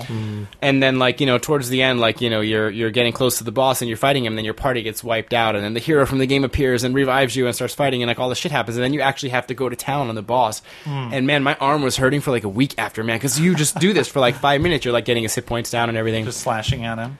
I went in thinking this was going to be some gimmicky garbage like these things usually are. It was awesome. It was so good, and I was like, this is exactly the kind of VR experience that I kind of want to have. That sounds very, very similar to the Star Wars The Void one I just tried in LA. I heard about that. I don't know if I heard that from you. Maybe people? I don't know. I know it's all Vive based because like the gear and everything was like Vive, but I don't know who made it. But yeah, but like same feel and scope and everything sounds similar, which I was also really impressed by. One thing I do have a question: are the other people represented by the moving? They're just hands and feet, or in heads, or are they full body look like characters in the game? So when they moved, Star Trek had finger. Their arms Star Wars moved. had finger tracking. Wow. I was impressed. My girlfriend was going to town. I'm like, holy shit! I gotta like fight harder. She's like fucking ripping shit apart. Like she was going bananas, and you could see their facial expressions change and everything. Like it was really cool. Wow. It was really, really detailed. That's pretty cool. Being in there with someone else and like having that presence, social and you reach out and touch them also. Yeah, you also have to be careful not to get too close. I mean, I could literally hurt somebody if I hit them, so you have to be aware of the people who are around you and like kind of stay away. And stuff. They had a shooting game there that I wonder if they took that over for that room and all the setup because it was the same thing there. But just being in the space with other people even before the game started was just kind of cool. Just like did it also have like when the Star Wars thing had like you're on like a moving platform over a bed of lava and they like blast heat on you and like put wind against you? Yeah, they had wind. They didn't have any heat stuff, but there was some wind. Yeah, that's cool. That stuff goes a long way. Oh, for sure. They had like Nickelodeon slime or whatever. Whenever you kill the slime, they just splash it on you. Like, it's like a double dare. They just like dump it. Exactly. Yeah. I also did the thing where you walk out a plank on a high building and save a cat, and it was the kitten at the end. Terrifying. Of the plank, and even before I did it, because it's 1 foot off the ground, and you know what you're getting into. Yeah, you see it when you're walking in there, and wait, an inch off the ground. You mean? Right, not a foot, an inch off the ground. Not even, a couple inches. It's super close to the ground, and I'm like, they let whoever you're with can sit across from you to take video of you. So I know, my girlfriend's right there, the floor's right there, no problem. Step in this thing, go up the elevator, step out and get on the plank. Elevator, and I literally was like, I made a mistake. I should not have done this. Like I was terrified, but I was like, she's right there watching me. I gotta, and I walk out, and like the board itself that you're standing on is like crickety and like moving back and forth, and you feel like, oh man, it was a nightmare. Can we see this video? Probably. Well, you can actually. She has it. I'll show you. It was posted with this episode, right? Yeah, no promises. It was terrifying, but it was awesome. But it just made me realize how much these VR experiences. VR. And Japan has these arcades all over the place, so you can do these kind of things relatively easily here. Indeed. And they're probably making the Star Wars thing was like $35. Was that about the same? Oh no, it was this was maybe $10 or something. Because they were making money off that. The ticket to get in actually, was like $20 or $30. Yeah, it's like four people for 15 minutes, $35 a person. It's sure, bad. Yeah, for sure. We got to make some money too, even though we don't play commercials during our break. So, oh my god, yeah. We're going to take a quick break, and when we come back, we will have a pretty damn quick news segment. So stick around.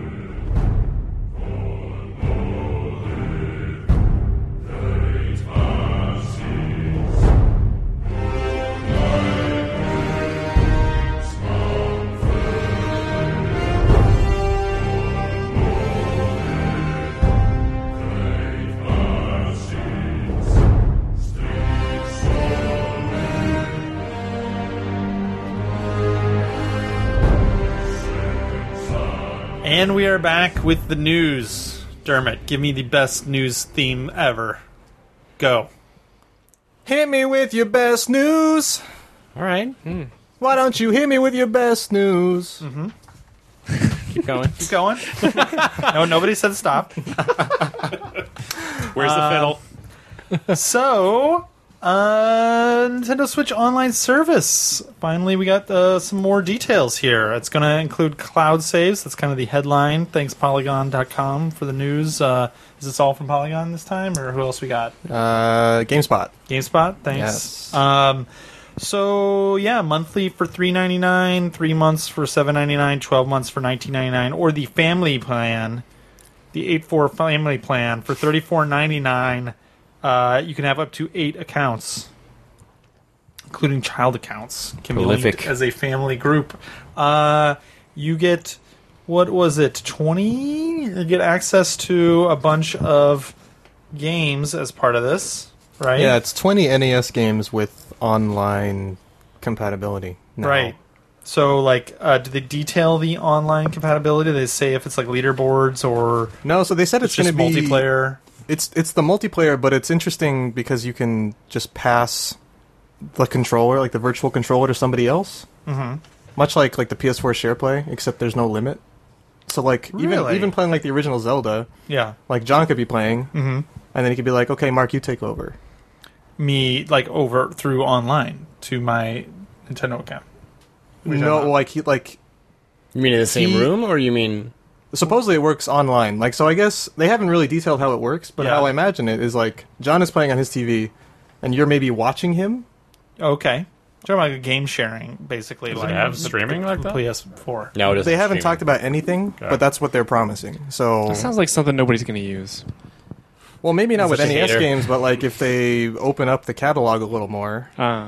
The big thing that most people have been excited about, actually, surprisingly, is not really the games, but it seems like it's been the cloud saves, which. I think the big thing about this is like, is this the only way?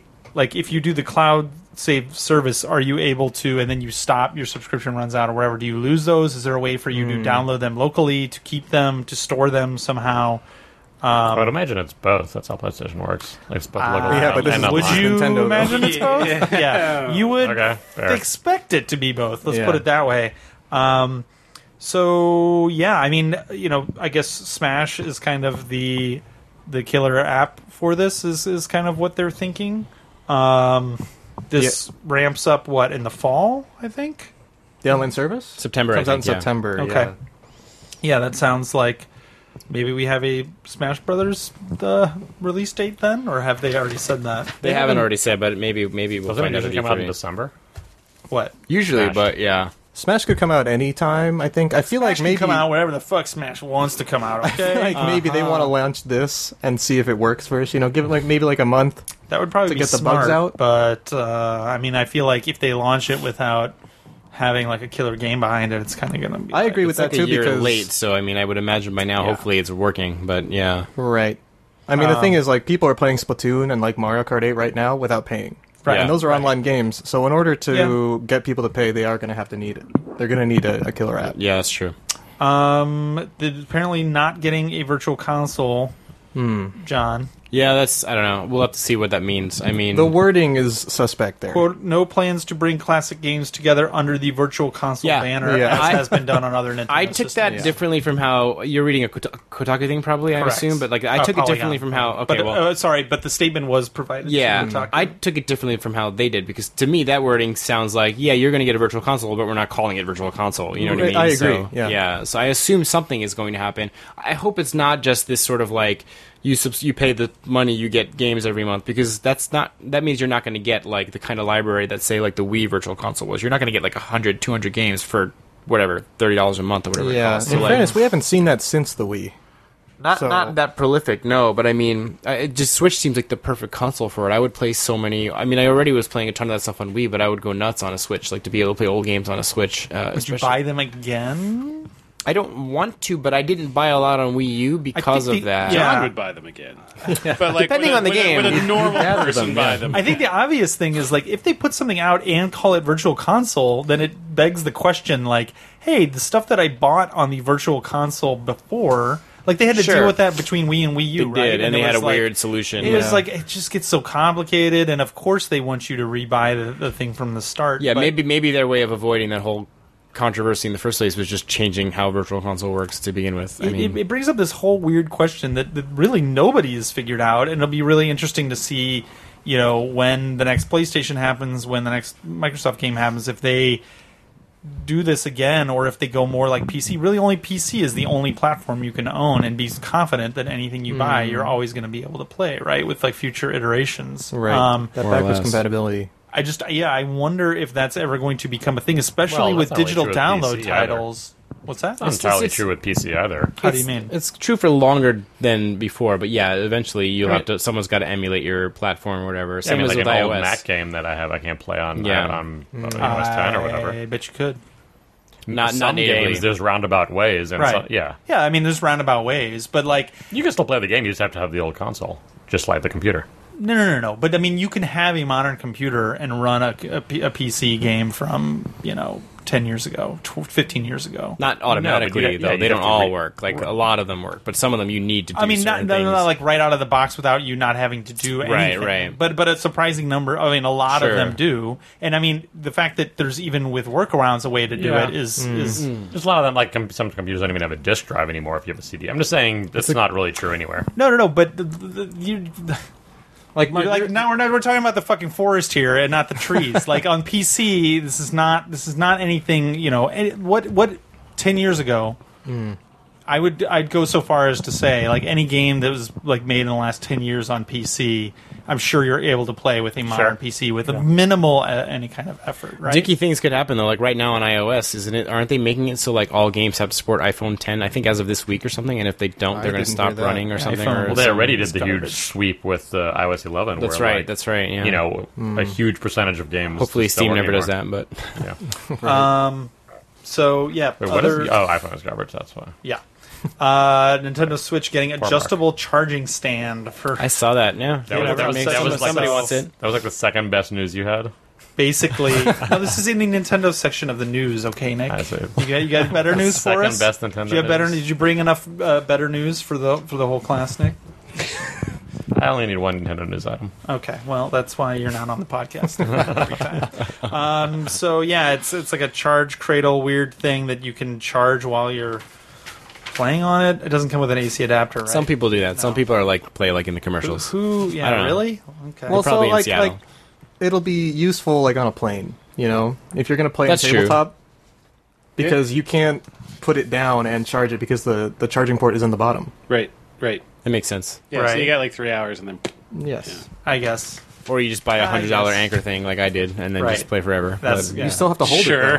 Yeah, no, but it's just a cord that reaches to... I said tabletop, though. I can skillfully put my thing right on the edge of the fold-out tray or whatever it's called. Yeah, you're living dangerously, man.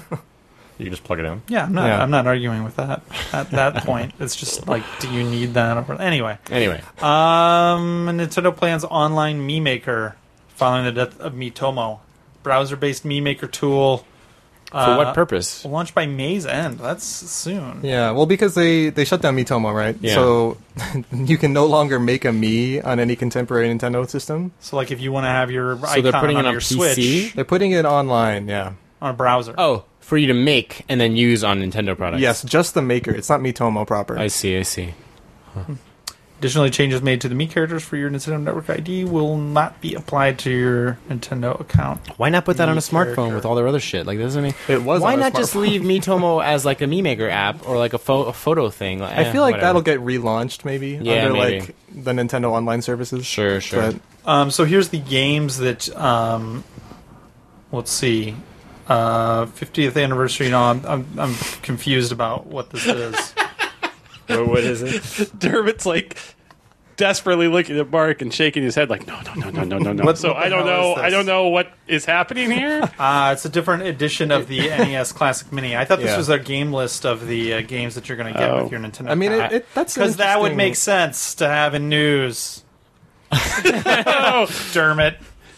Dermot, you're out. Do we Go back talk to about like all of the NES games that everyone's going to play for the 1,000th time? I don't think this is going to pass the Nick Sutner news quality filter. I was going to say, do you know what podcast you're on? That's exactly the news that John wants. I pre-ordered that thing, man. I'm ready. It's a golden Famicom. I'm here for change. Go Famicom Mini. As they should be. With a bunch of shitty jump games. Yeah, it's like a bunch. With Tag Team Match Muscle. Dragon Quest is on there. Fist of the North Star. Captain Tsubasa, a whole bunch of Shonen Jump. This properties. Sets an interesting precedent, I think. What, like special edition classic minis? Yeah. And I saw people talking online like, is this... Now people are going to collect fucking NES That's actually not a bad idea. Like, if they released a SNES, like a Super Nintendo, like JRPG, mini shooter edition with like fighting 20 of those in there. Oh yeah, I'd buy that thing. Yep. People are saying that might mean that we get Goku in Smash. Oh God, please, okay, spare us.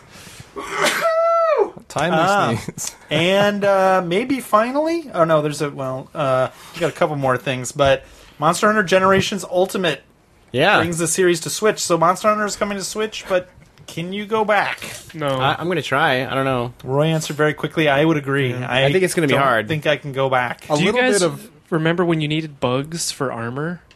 And it was like... Jesus fucking Christ. You had to catch like 3 of these bugs that had like a 20% chance of showing it all on a map. Like, I can't do it. I can't. And you needed nets? Yes. I'm done. I'm done with that time. No, I know. Like the drinking, stopping to drink stuff and then doing the fucking That's true. pose. That is gonna be no. Yeah, maybe not. No. Maybe not. Never again. It's too bad, though, because in that game you could play as the cats, and that was the best part of that. Oh, shit. No kidding. Yeah. I think this game will sell well because of the Monster World hype. It will, yeah, probably. Because it's the only thing like it on Switch. Yeah, it'll sell. No, you're fine, right. It will for sure. Yeah. But the question is, do adults want to play it? Maybe not. Is this a new game? It's new to you. It's Generations Ultimate. So, like, Generations came out on 3DS. Oh, okay. It was originally a 3DS game, and then it came out on Switch in Japan, and now maybe a year later it's the latest of what they were doing in the Monster Hunter games, right? Which is everything up until now, basically, and then plus a few new monsters. But this is now the crappy branch, and World is better. Exactly. Okay. Right. But what's interesting, though, about this is that you can import your 3DS save onto the Switch version and pick up there. If you've played it. Nice. If you played it on 3DS, yeah. That is... and there's also, which I didn't. 3 times as many big monsters in this game than there are in World. So, but you know what? Roy already ruined this for me by pointing out that I have to catch bugs. So. Right. Exactly. Yeah. Oh man, there's a bunch of stuff. They should just put some DLC. They should put DLC out for people who played Monster Hunter World. Like, here's all the shit that you don't want to do. Here it is, like in a free pack. Quality of life fixes that are in take all these bugs. Literally, really some should. bugs. Yeah.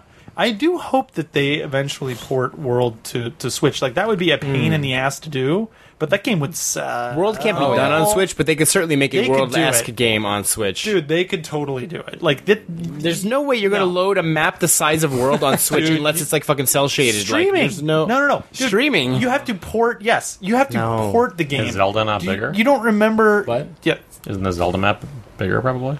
I don't know. You're telling me that the Switch can do Zelda and it can't do Monster Hunter? You have to actually do work, unlike modern ports where it's like, oh, it's the same exact game except the frame rate is a little different, or like it's the same game but the texture. Like, you'd actually have to sweat and make the port of the game, but you can make Monster Hunter World for the Switch. You do have to sweat and make Or you could just make an original World-esque game for Switch that's like going to take advantage of, what the Switch can do. It's a lot of work just to make World, but... It can go with you. Okay. See, that's a lot more work. Don't ask questions. It's just a port man. World. Plus, World already has the name. I mean, it's a lot more work to make an original title. I just hope Monster Hunter that Small eventually they do something like that. It would be a shitload of money for a port, but like they would make that and more. They would make a fucking ton of money. I feel pained even like putting this out in the universe, like lending this any credence at all. Don't do it then. Just burn it. Should we not talk about this? Wow. I don't know what it is. Retro Studios is working. The rumor of what Retro Studios is working on. Oh, whatever. Yeah, they're working on it. The rumor is what was it? Star Fox Racing or something like but that. How cool would that be? How can you even let those words leave your mouth? Yeah. How cool would that be? How about 0 on a scale of 1 to 10 million? Fucking 0. I'll say this. Who wants this? I am shocked. I'm glad though to have somebody on the podcast that is like pure. Yeah, actually, just to have a dissenting opinion because I want to know what about this sounds. All like I was going to say is that I care little enough about Star Fox that I would be more interested to try that than just a new Star Fox. I think it's what the franchise needs. It needs to go in a different direction. A different direction, meaning. This is like fast down the highway. What people did in like the mid '90s is like, oh, we don't really have an idea. Well, make a racing game. So is there a racing game that's like spaceships? Racing? No, and that was a fine game, but like better than Mario Kart. Oh, shots fired. We didn't talk about Nick's opinion about Mario Odyssey. We got to wrap it up. I'm sorry. We're out of time. Darn it. We didn't talk about my opinion about Monster Hunter, but hey. Oh, no. Time to launch. Hit the launch button on the guest chairs. All right. Well, think of your one sentence summary of your opinion of those two games because we're going to end with it. But in the meantime, why don't we wrap it up by telling people where they can find us between shows in those lonely nights. They can find us on the information superhighway at www.8-4.jp or at our second home, giantbomb.com. Facebook, there's a thread on iTunes. There's a thread on Resetera. And you can find us on Twitter, which is probably the best place to find us and attempt to make contact at us. That is 84play.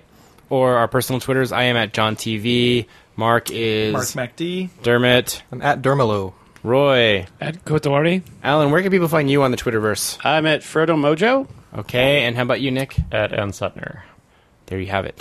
All right. Any other stuff that you guys want to talk about or plug while you're here? No? Alan, working on busy secret projects? Busy secret projects with you guys. Happy to be here. I have a question for you, Alan. Yeah. So, like, I know I follow you on Twitter, and one of the things you like to do is go to dive bars. Yes. Can you give a shout out to, like, your favorite, like, your Seattle favorite Seattle dive bar? 9 Pound Hammer. Oh, nice. That's a good name. If you're in Seattle, the 9 Pound Hammer, it's in Georgetown. It's like the one area of Seattle that hasn't been taken over by fucking Amazon hipsters yet. They are getting there, though. You They're can still possibly get beat up there. That's not the place that we went to, was it? In Georgetown? The bar that you guys took me to?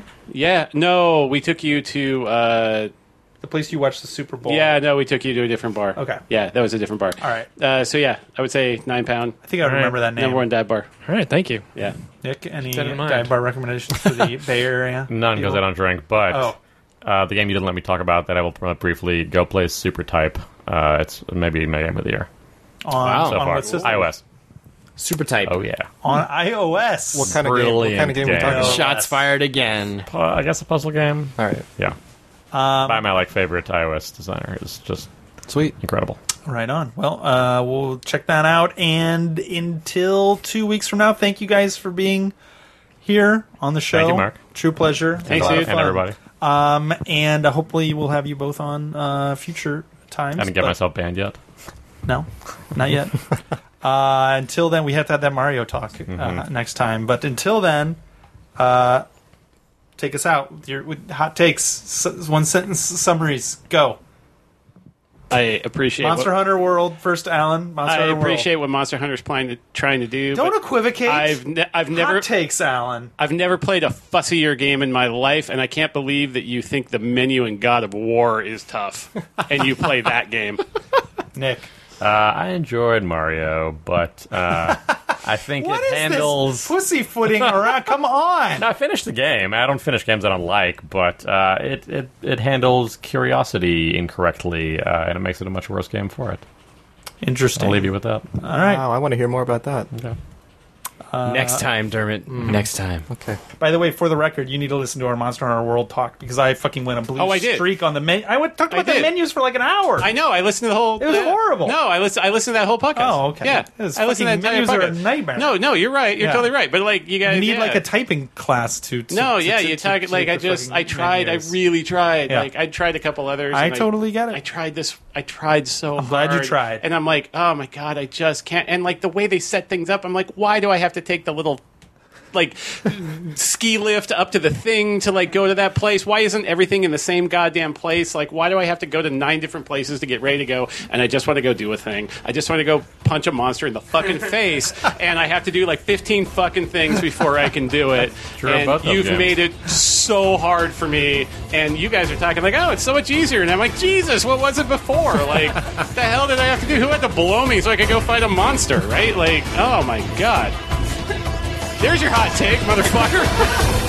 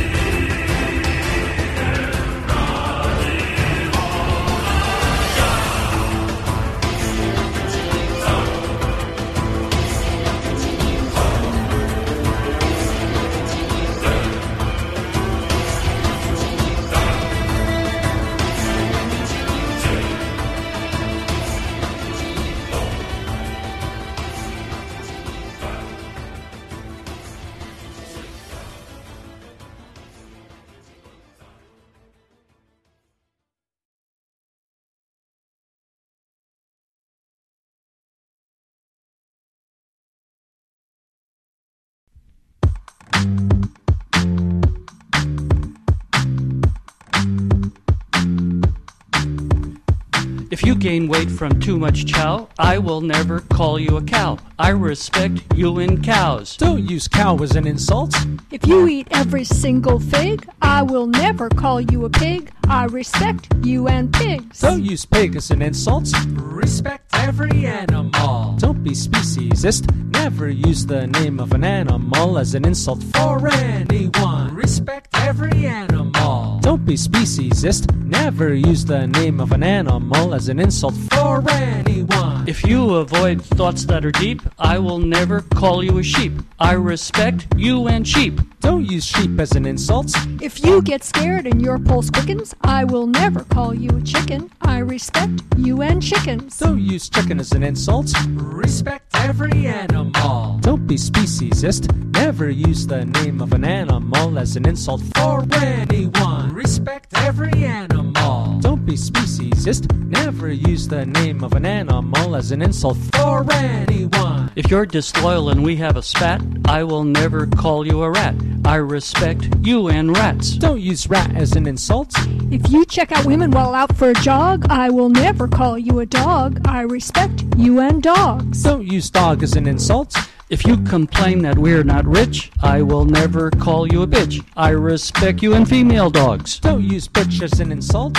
If you tell a lie and make my trust break, I will never call you a snake. I respect you and snakes. Don't use snake as an insult. Respect every animal. Don't be speciesist. Never use the name of an animal as an insult for anyone. Respect every animal. Don't be speciesist. Never use the name of an animal as an insult for anyone. Respect every animal. Don't be speciesist. Never use the name of an animal as an insult for anyone. Respect every animal. Don't be speciesist. Never use the name of an animal as an insult for anyone.